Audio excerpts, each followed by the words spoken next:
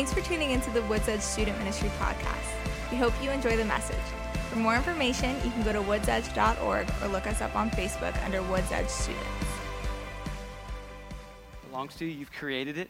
God, you've created us. Everyone in this room. God, you know, and you've created us intricately. You've given us breath in our lungs this morning to breathe you, to praise you. And God, may the breath that comes out of our mouths and everything we say and do honor you and worship you. This morning, Lord, we want to hear from you.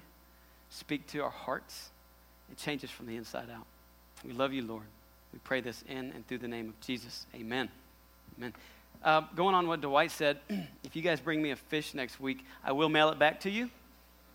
It will not smell as good as it did when you gave it to me. Just know that. It will smell a little fishy, that's right. Well, speaking of fish stories, you know I like to fish. I don't have a fish story per se, but I do have a canoeing story this morning to kick us off with. And so in 2004, when I was at the great University of Texas A&M, that's what I'm talking about. 2004, some of you were probably just 4 years old. My good friend that I was going through school with, his name's Philip Woods. We got this bright idea. Oh, I already see the canoe is on the screen. Get this bright idea to take my 17-foot-long canoe and to pack it with everything we would need for about 7 days. In College Station, where Texas A&M is located, there's a river that runs through that. Anybody know the name of that river? The Brazos River, that's right. The Brazos River is one of the ugliest rivers you'll ever see. It looks like chocolate milk. But anyway, so we got this bright idea that we would load my canoe down with food, tents, water, and everything we thought we might need to take a journey from College Station, Texas, down to the Gulf of Mexico. Just to give you perspective, that's 188 river miles. That's about from here to Austin, Texas. And we figured if the flow of the river was about 5 miles an hour, and we were paddling here and there, and we'd probably make about 25 miles a day, and we could maybe do it in 7 days. And so we did. We started off, it was December, and it was cold. In fact, it was so cold, a couple nights, I cannot confirm or deny if there might have been a little man-spooning going on. I can't believe y'all are laughing at that. Yeah, it was cold, and so it got so cold, we decided, well, let's try to do this journey as fast as we possibly can so that we can get back into modern civilization. So one night, we decided to paddle all the way through the night. Not the smartest idea we ever had. In fact, just being on the journey itself might not have been smart. But that night, there was no moon. And you could see the stars were really bright, but it was pitch black. And so we would try to stay in the center of this river, and Philip was in the back, and I was in the front. And my job was to make sure there were no obstacles in front of us. And his job, every now and then, was to pull out the map and kind of see where we were. And, you know, he could tell maybe if we went over this bridge and we took a big bend right here, that maybe we were halfway through our journey. And so he was back there at night with this little headlamp on, and he's looking at the map. And I'm up in the front, and I'm stargazing. Look at those stars. And all of a sudden, I hear something that sounds like rushing water. And I'm listening. I'm like, hey, Pete, do you hear that? He's busy doing his thing. And I keep listening, and we're getting closer to it. And then I start to make out what looks to be a bridge up in front of us. And I'm thinking, okay, there's no lock and dams on this river. There's no waterfalls. I go, what is that sound? And as we get closer to the bridge, I see one of the giant pylons in front of us. And we're about from maybe here to the wall, the back wall of that pylon. And then I start to make out that these giant logs, when the river was high at times, are now plastered up against this pylon. And the sound I am hearing is the water rushing underneath these giant dam of logs. Decapitating logs. So I yell like a girl, ah! Dig left. So we start paddling hard. We barely, narrowly escape this rushing water underneath these logs. It would have ended our journey. It probably would have killed us. I mean, we probably gotten stuck under these logs, and I probably wouldn't be here today. But you'd have thought we'd have learned our lesson that night. We kept going. Oh, yeah. I never claimed I was the sharpest tool in the shed, okay? We keep going, And again, we find ourselves on this nice, calm stretch. And by now, we've got our headlamps on, and we're kind of looking around. We're more alert. And we see, yeah, we're more alert. We see this giant barge off to the side of the river. And now I know we're getting closer down to more of the shipping area if there's a giant barge off to the side. And what we didn't see was this long stretch of cable connected to the barge running straight out into the river that was anchoring it from going anywhere. And again, we're going at about 5 to 6 miles an hour rate. And all of a sudden I noticed this glimmering thing in front of me. And next thing I know, I am lifted out of the canoe on a cable. And now I'm in Philip's lap. How we didn't turn the canoe over right then is beyond me. But at that moment in time, we realized we don't need to be on this river at night. This is stupid. Let's park and go to sleep. More manspooning happened. Our goal is to make it to the Gulf of Mexico. So on our last day, we finally get to the port, the mouth of the Brazos River. So you go to the mouth of the river here. This is actually the mouth of the river, the Brazos. At this particular picture, it doesn't look as high as this, but you see those waves out in the distance in front of the mouth? That's probably about 200 meters to a quarter mile out in the ocean. And we thought to ourselves, well, in order to say that we actually made it to the Gulf, we need to paddle out about a quarter mile. Again, not my brightest move. And so, if you've ever seen the mouth of a river going into the ocean, it's turbulent. Waves are going every which direction. You got the tide coming this way. You got the current of the river going out. Something's got to give in there. And so we start going along, and you can picture this. Go back to the canoe. Philip's in the back, and I'm in the front. And we would go down in these swells where you would see Philip, and then you would see me. And then you would see Philip. And it was like a seesaw action. It was kind of fun. And we're just going along, not thinking about the risk we're putting our lives at. In fact, it's so dangerous at the mouth of rivers. Let me just give you an example. There was a Coast Guard helicopter flying above us just waiting for us to turn over so they could rescue us. I'm not kidding you. We got about a quarter mile out, and we thought, well, we better turn around now. We turn around, and where it probably took us 10 minutes to get out that far, took us another 45 to get back, paddling against the current. I was so thankful. When I got back on land, I kissed the sand. And when I looked up, I saw about 10 memorial crosses where people had perished in the mouth of that river. It's amazing that we didn't. It's amazing that God spared our lives in that instance, or I should say those 7 days when we weren't exactly making the brightest of choices. Now, I'll come back to that story in a little bit. In fact, that story has no bearing on our message at all this morning. It's just a fun story to tell. No, it'll help us illustrate a little bit in your minds the passage we're going to read this morning. If you got your Bibles, go ahead and turn open to Luke chapter 8, and we're going to be in verses 22, and we're going to notice a very familiar passage there where Jesus calms the storm. In fact, the disciples and Jesus found themselves in a similar situation that Philip and I were in when we got out in the mouth of that river. It'll be up here on the screen behind me, and we'll go ahead and start reading. Luke chapter 8, verse 22. One day, Jesus said to his disciples, "Let's cross to the other side of the lake." So they got into a boat and started out. As they sailed across, Jesus settled down for a nap. But soon, a fierce storm came down on the lake. The boat was filling with water, and they were in real danger. I can remember that time. The disciples went and woke up Jesus, shouting, "Master, Master, we're going to drown." When Jesus woke up, he rebuked the wind and the raging waves. Suddenly the storm stopped, and all was calm. Then he asked them, "Where is your faith?" The disciples were terrified and amazed. "Who is this man?" they asked each other. "When he gives a command, even the wind and the waves obey him." Crazy passage. Maybe, maybe not for these disciples. Had no idea what they're getting themselves into when Jesus says, "Let's cross the other side of the lake." But there's one thing we need to know about Jesus. Well, several. In almost any passage where you see Jesus with his disciples, three things are going on. Jesus, number one, was intentional about doing the will of the Father. Number two, Jesus would invite others to be a part of his journey. Come back up. And number 3, Jesus would invest in those people he was doing life with. And if we're going to follow along with the vision of our church, how many of you guys know our first vision at Woods Edge? I'll give you a hint. It's our motto in our student ministry. What is it, Maggie? Olivia, sorry.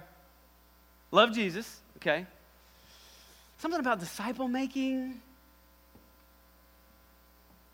Just to give you guys and catch up to speed, one of Jeff's main visions for Woods Edge is that we would be a people that disciple others. We would all be disciple makers, discipling others to then in turn disciple and disciple. It's also the greatest commission that Jesus gave at the end of his life, but we'll get to that in a second. So Jesus was intentional about everything he did, and he was intentional about what he did with his disciples. And so we got to look at a few things. What does it look like to be intentional if we're going to model Jesus as our true disciple maker? What does the word intentional mean? Does anybody know? What is it? Confidence? On purpose, yes. That's right. Intentional about something. It's planned. It's on purpose. It's deliberate. It's calculated. Philip and I did not calculate the risk that we went on the Brazos River. We were not very intentional about getting ourselves into that kind of danger. But Jesus and everything he did was intentional. In fact, it wouldn't surprise me at all if Jesus had probably gotten alone with the Father and God said, son, I want you to take your disciples across that lake. And if you keep reading in that passage, a few verses on down, we'll read that Jesus actually encounters one of the most violent men that he'll ever encounter in his ministry. He goes over to the region of the Gerasenes, and there he comes across a man that has a spirit within him named Legion. And this guy is so violent that nasty things happen. You think Jesus told his disciples where they were going? No, he just said, get in the boat, and we're going to go. But Jesus was obedient because he was intentional about doing the will of the Father. And if we're going to be true disciple makers, we've got to be all about being in the will of the Father. And it starts with getting alone with God. I might ask you, how intentional are you about getting alone with the Father every day? How intentional are you about setting some time aside to just be in the quietness? I guarantee you guys have so much noise in your life. We could just list it, and I could probably start first with just school. I was just talking with Ryan Shannon this morning, and he's out there doing chemistry homework. And I know if somebody's doing chemistry homework at church on a Sunday morning, he's busy. And I would bet most of you are busy in many mannerisms as that. Just take, for instance, social media. How many of you guys just try to keep up with social media? What's going on in popular culture? It's just noise. But I might ask you, how often are you truly getting alone with the Father and spending time just listening?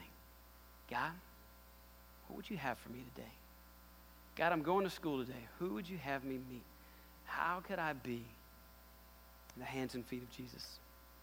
It starts with listening with God, and it continues with us being obedient. Jesus heard from the Father, go to the other side of the lake. So immediately, they get in the boat, and they go to the other side of the lake. You can think of it like this. A football team, the quarterback. Nowadays, they have cool little headsets in their ears, in their helmets. It's crazy where technology has come from. But the quarterback, before each play, before he even huddles up with his team, will get along to the side. You probably will watch them. And they'll cup their hands over their helmet, and they'll listen for their coach, who's either on the sideline or up in the stadium somewhere, call the play. He'll get the play, and he'll go back in the huddle, and he'll tell the rest of his teammates. They'll line up, and they'll execute it. They'll execute it. Could you imagine if that quarterback never took the time to listen to the play, got in the huddle and goes, guys, we're just going to wing it. Good luck. All right. That's a hut. They're going to get creamed. Think about it. If you never listen to the Father and you never heard his voice telling you which way you should go, you're going to step up into life and the enemy is going to cream you. You don't have any direction if you do that. So important to be in the Father's will and to listen. How are you spending your time doing X, Y, Z every day is one of the most important things that you can be intentional about. And maybe more important than that is how and who are you inviting to do life with? That'll be our second point this morning. For those of you note takers, who are you inviting into your life, into this journey to do life with, to disciple. Jesus invited those close to him. He invited those who were available and those who desired to be a part of something greater than themselves. They were everyday people. In fact, if you look at Matthew 4:19, Jesus goes up to these fishermen, and we're going back to fisher peoples. He goes to these fisher peoples, everyday peoples, and he says, hey, come follow me, and I will make you fishers of men. These were ordinary people. They were regular Joes. No pun intended. But they were available, and they wanted to be a part of something greater than themselves.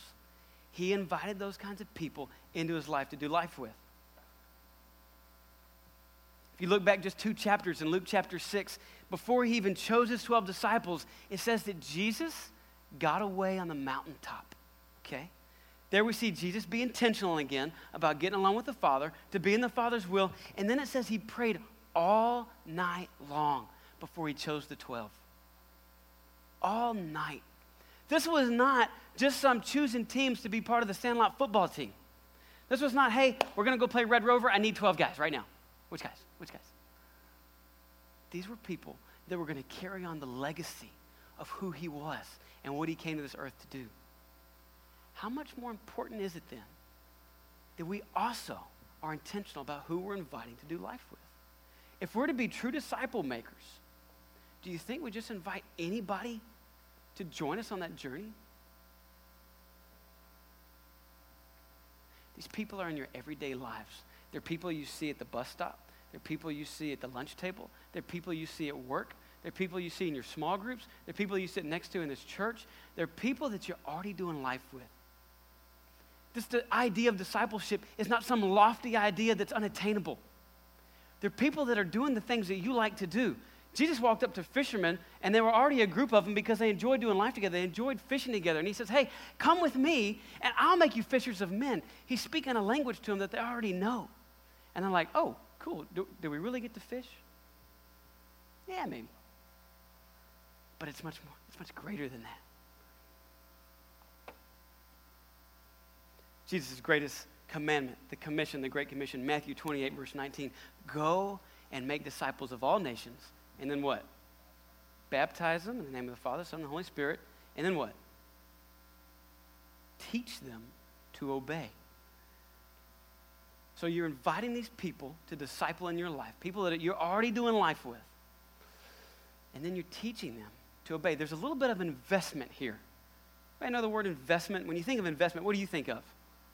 Money, okay. Sure. Time, it's a good one. Anything else? We'll go with time.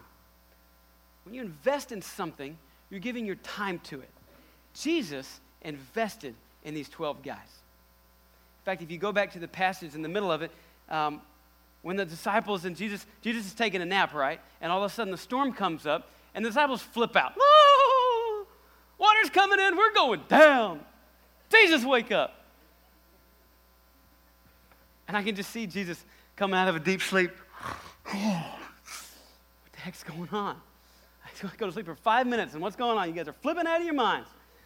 Wind, rain, stop, waves, calm down. Guys, where's your faith? I've invested in you. You're going to carry my legacy. Do you really think I'm going to let anything happen to you? Jesus spent time with these guys. He genuinely cared for them. He genuinely loved them. He walked daily with them. He did life with them. He would ask them thought-provoking questions about Scripture, about heaven, eternal things. He taught them what it meant to be in the Father's will, the Word of God. And he corrected them when they needed to be corrected, and he did it gently and humbly. He was intentional with them in everything that he did. And most importantly, he prayed for them. He'd get alone and pray for these guys in their ministry. Life gets messy. The seas rage at times, and the storms go crazy. And there we are in a boat with somebody in life, and we look at each other and go, man, we're going to drown. But being invested means that we don't abandon them. being invested means that when things go crazy, we don't go, I'm out, dude. Have fun in that boat. Could you imagine Jesus if the disciples woke him up and he was like, what are you guys? Whoa, this is pretty bad. I'm out and walking on water back to shore. No. And he put too much into this already. He knew that they were going to be the people that would carry on his teachings. That we would be here today because these disciples followed in his footsteps. Being invested means that we don't abandon those people that we invite to do life with. Being invested means that we do our best to help calm the storm around them and point them back to God's word and encourage them of God's promises. Being invested means that we walk through the good times and the not so good times. And we gently and humbly correct them when they're wrong out of love. Not because we want to look good, but because we know that through us, Jesus reigns.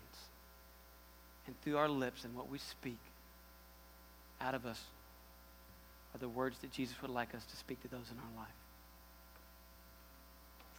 When I asked my wife, my future wife, Allison, to marry me, I knew that I was taking on an investment.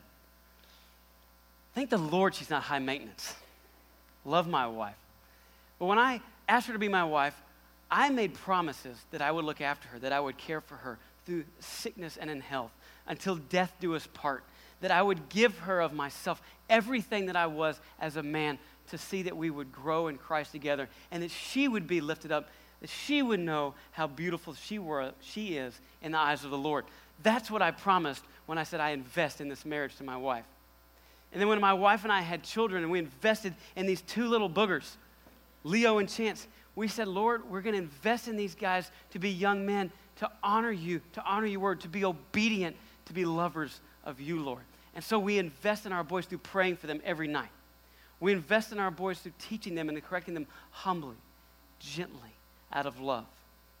And we invite them to pray with us. We invite them to be a part of our lives, to do ministry together. Life gets messy, and there's no way that Jesus was going to let anything happen to these guys. When we put our trust in Jesus, he's investing in us. He's investing in you. And until he's finished with you, and until it's time for you to go be with the Father in heaven one day, he's not going to let anything happen to you. Isn't that a nice promise to cling on to? When the waves are rough and the storm gets crazy, we've got that promise that he's invested in us. And until he's finished, he's not going to let anything happen to us. 12 years ago, when I went on that canoe trip with Philip, neither one of us were strong in our faith. In fact, Philip didn't believe in a God. I was straddling the fence where I would be the good Christian boy on Sundays and I would do whatever I wanted to the rest of the week. I did not have a relationship with the Father that went deep at all. And all that I can think of, and all those close calls where we probably should have died, was that Jesus wasn't finished with us. Because 12 years from that day until now, he's put me in a position to speak his word, to love on those around me. And he even put it on my heart when I asked him, God, who would I invite along this journey? Philip was one of the first people that came to mind 2 years ago when I came back on staff at Woods Edge to be in my top 5 that I would pray for daily. 2 months ago, Philip came to the Lord.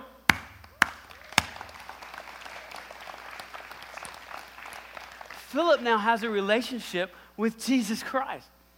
God wasn't done with us. And I guarantee you, he's not done with you. And there's people that you're doing life with right now, and you're in that boat of life, and it might be a little crazy, but he's not done with you. And he's not done with that person sitting next to you. I'm going to invite the band back up. And I might just ask you as the band's coming back up here, are you in a boat right now with somebody that's a little rough? Maybe you're in that boat by yourself, and it feels a little rocky.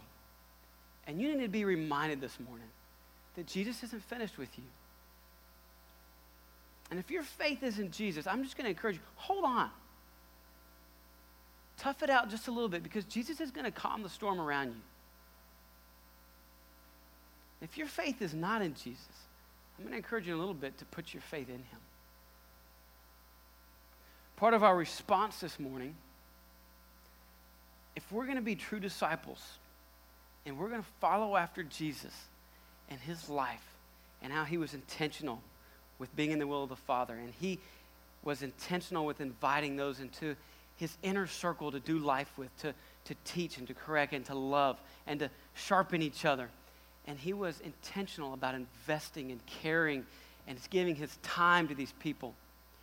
And I'm going to ask you, have you asked the Lord, God, who might I invite into my life? Part of your response this morning is getting alone with the Father, intentionally just asking God, who is already in my life that's doing the things that I like to do, that I can just be a little more intentional about, caring for, loving for, teaching, and inviting the same back. That's true discipleship. And then both of you are doing that in other people's lives. And then I'm going to ask God how you could invest in them. Truly invest. It's easy to go through life thinking on our own, thinking what's good for me today, but waking up and saying, God, how can I serve somebody else? It will change your world, and you will truly see God begin to work in ways that maybe you didn't think possible. And your challenge is going to be, when God puts that person on your heart, if they don't already come to church here, to invite them next Sunday to church, to Sidekick Sunday. And as Dwight said, maybe you don't even tell them it's church. Maybe just invite them to a good time. No, tell them what they're coming to. You don't want to be deceptive. That's your challenge. Y'all pray with me.